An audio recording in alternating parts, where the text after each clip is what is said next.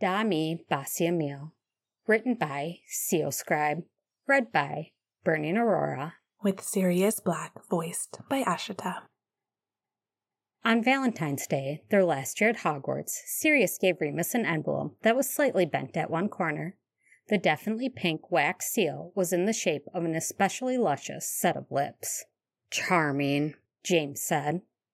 Thanks. Yes, it is, Sirius said, undeterred. Sirius took more censure as a form of applause. He sat down on the opposite end of Remus's bed. I've invented a new spell, one with a good chance of changing the world, and instead of publicizing it, I've given it to you for Valentine's Day. What did you give me? Chocolates. You like chocolates, Remus said absently, tilting the envelope back and forth to examine it. The last time Sirius had given him something like this, it had singed his eyebrows off. It didn't do to go rushing into things. Chocolates never changed the world. James, who was religious about chocolate, threw a pillow at Sirius's head in objection and went back to crafting his elaborate plan. James specialized in elaborate plans, which mostly all had the same point, sneaking out to meet Lily and thereby defy the British boarding school tradition that lets you two go at it all the time. Remus sympathized, but didn't understand why so many of James' plans had to involve costumes and arson. "Do I open it?" Remus said. "I thought you fancied my eyebrows." Your eyebrows are rather fanciful, and you can't open it. How's your Latin? Abysmal. Not as bad as yours. There's a Roman bloke, Catullus, who wrote about snogging a lesbian or something like that. And anyway, he said, "Da mi basia mille, give me 1,000 kisses." And I spelled it, ensorcelled it, made it into a thingy. He pushed the envelope up towards Remus's mouth. Say the Latin part and kiss it. If it turns out to be some elaborate ploy to get me to snog a piece of wax, oh fine, da mi basia mille, and stop looking at me like that. He pressed his lips to the seal, which felt strangely warm, and, oh, it wasn't like anything he'd ever felt before. It wasn't even like really kissing Sirius, except it was kissing Sirius. It was like, once they'd all gone out walking through the grounds, even though there was an impenetrable heap of snow on the ground, and Sirius had kept saying impenetrable in a lascivious voice, and everyone had forgotten their scarves, and the number their fingers got, the harder it was to cast the necessary spells to warm themselves up. They shivered snowflakes off themselves for hours once they'd gotten back home. Sirius's hair had been frosted white, and he'd looked at Remus and smiled, the most beautiful thing Remus had ever seen, and he'd said, "Now you remember what it's like to be warm again, don't you, Moony?" He'd cupped Remus's face in his burning cold hands and kissed him full on the mouth in front of everyone. Their first kiss. And Remus had just gotten it a second time from an envelope. He pulled away dizzily. Compressed memory? How? I just kissed a bit of wax 1,000 times, Sirius said with a shrug. I suppose the context is up to you. That's why they call it magic, Moony. James was looking over now with a bit of interest. How did he do it?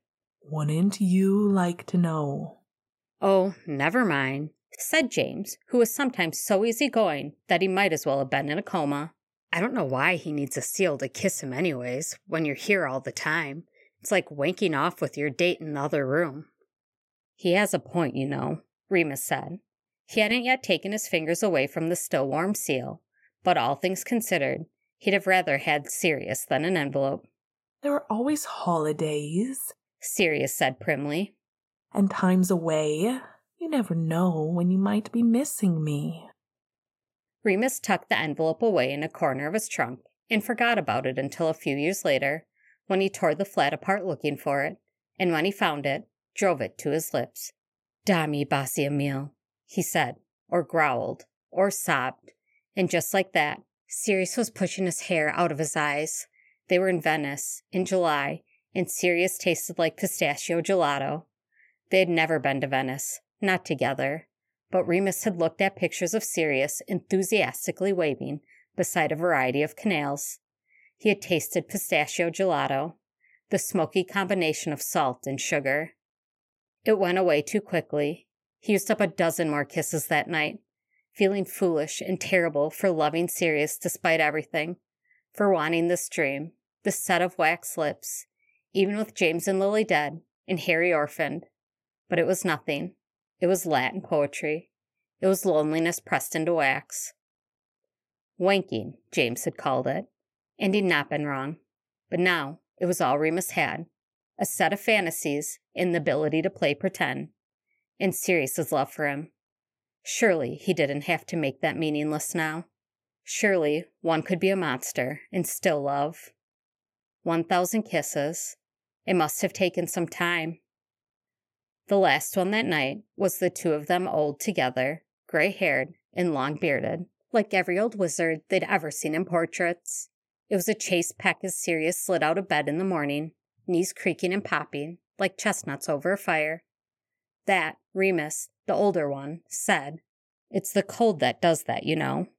And as Remus woke again, he said to himself, "You're remembering what it's like to be warm again." He doled the kisses out sparingly over the next 13 years, or he tried to. Sometimes he would keep the envelope in a locked desk drawer for months, but then he would hear Sirius whisper to him, and he wouldn't be able to stand it any longer. He was getting older. A more sensible man would burn the damn thing and find someone free. Someone he would love without regret. Someone who hadn't murdered half his heart and frozen the rest of it. But then he would say, "Da mi basia mille," and it would be Christmas, and Sirius would have mistletoe. "Da mi basia mille," and they would be in the striped tent that smelled of a carnival, elephant dung and sawdust and frying oil, and Sirius would be holding a set of colored scarves and asking if he wanted to see a magic trick. "I have nothing," he said. "Nothing in the scarves, nothing at all." And then he would loop them over Remus's wrists and pull him close. "And now I have Remus Lupin." "Abracadabra," Remus would say.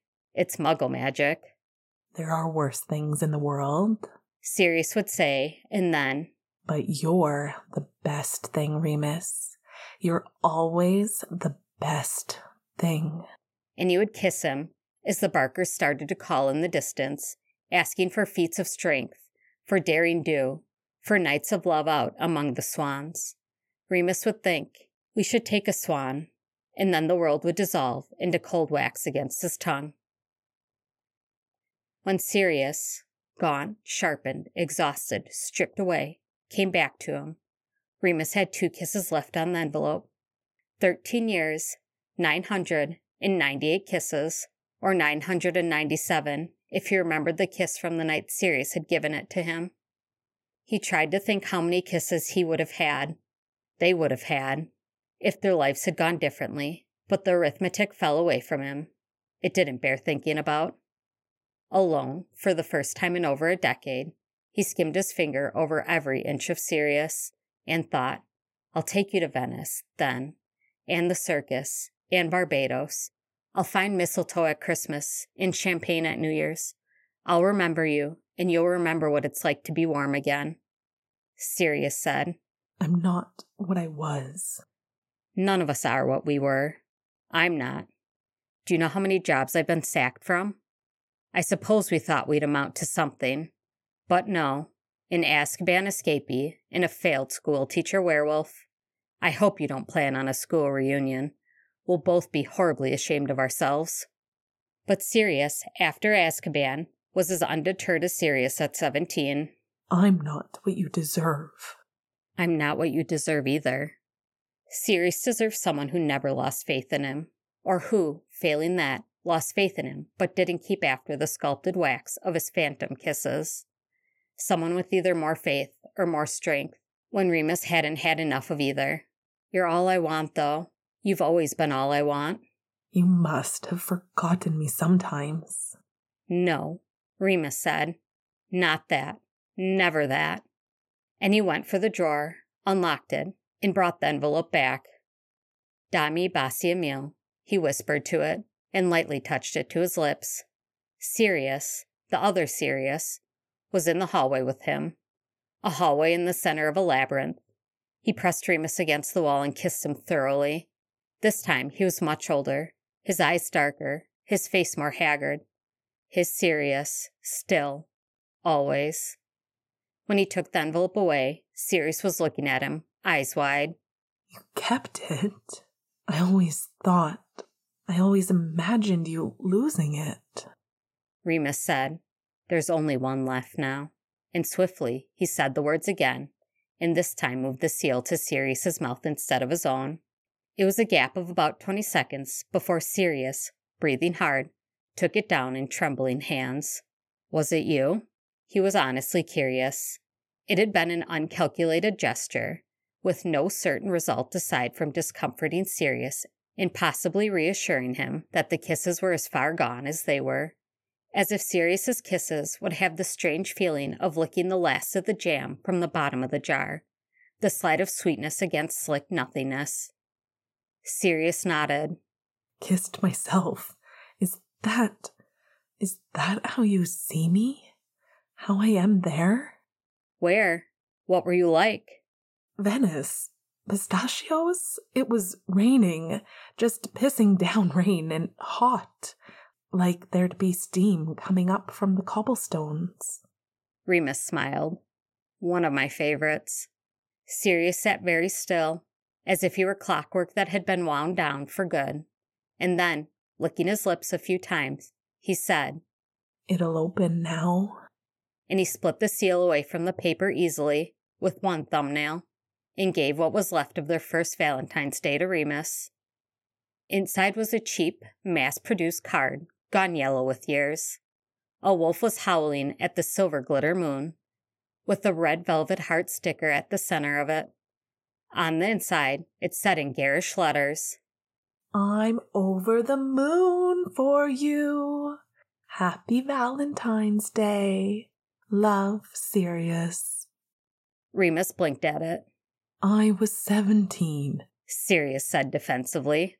"Anyway, it's still funny." "I love you," Remus said. He looked at the card and considered how happy he was still, that Sirius was with him. "I must, but this is a nightmare." He threw it away from them, where it bounced off the side of the bin, because he'd been shit at sports in school, and wasn't any better now. "That was all you had of me for years," Sirius said, looking after it. That was winking, Remus said. "This is real. This is us. You're here, and I don't need more fucking memories or fantasies or anything but you. Ever. Dammi basia mille, $100. Everything he had committed to his heart so long ago that the memory of the words had outlasted the memory of the circumstances. He didn't need it anyway. He didn't even need all the words. "Dammi basia mille," he said again. "Give me 1,000 kisses." Sirius pulled him down. He tasted like Remus's discount variety tea, and smoke, and liquor. His mouth was hard, and his lips were chapped. He'd forgotten techniques he'd known verbatim at 15, and it was sloppy, and brutal, and wet, hard, too much tongue, and too much teeth, at the wrong places and in the wrong moments. It was nothing like magic at all, and for that, Remus loved it, kissed harder into it, thought of all the time it would take for both of them to relearn how to do this with each other. He thought of years. It was the best kiss, his favorite kiss, and he wanted others to compare it to cheapen it, to strengthen it, to top it, to topple beneath it. He tugged at Sirius's clothing, seams sliding crooked underneath his fingers, and remembered what it was like to be warm. "A down payment," Sirius said finally. "On the 1,000. Remus said, "Don't stop." They owed each other such a lot. Vivemos, acquiescemos. Let us live, and let us love. The end. Thanks for listening.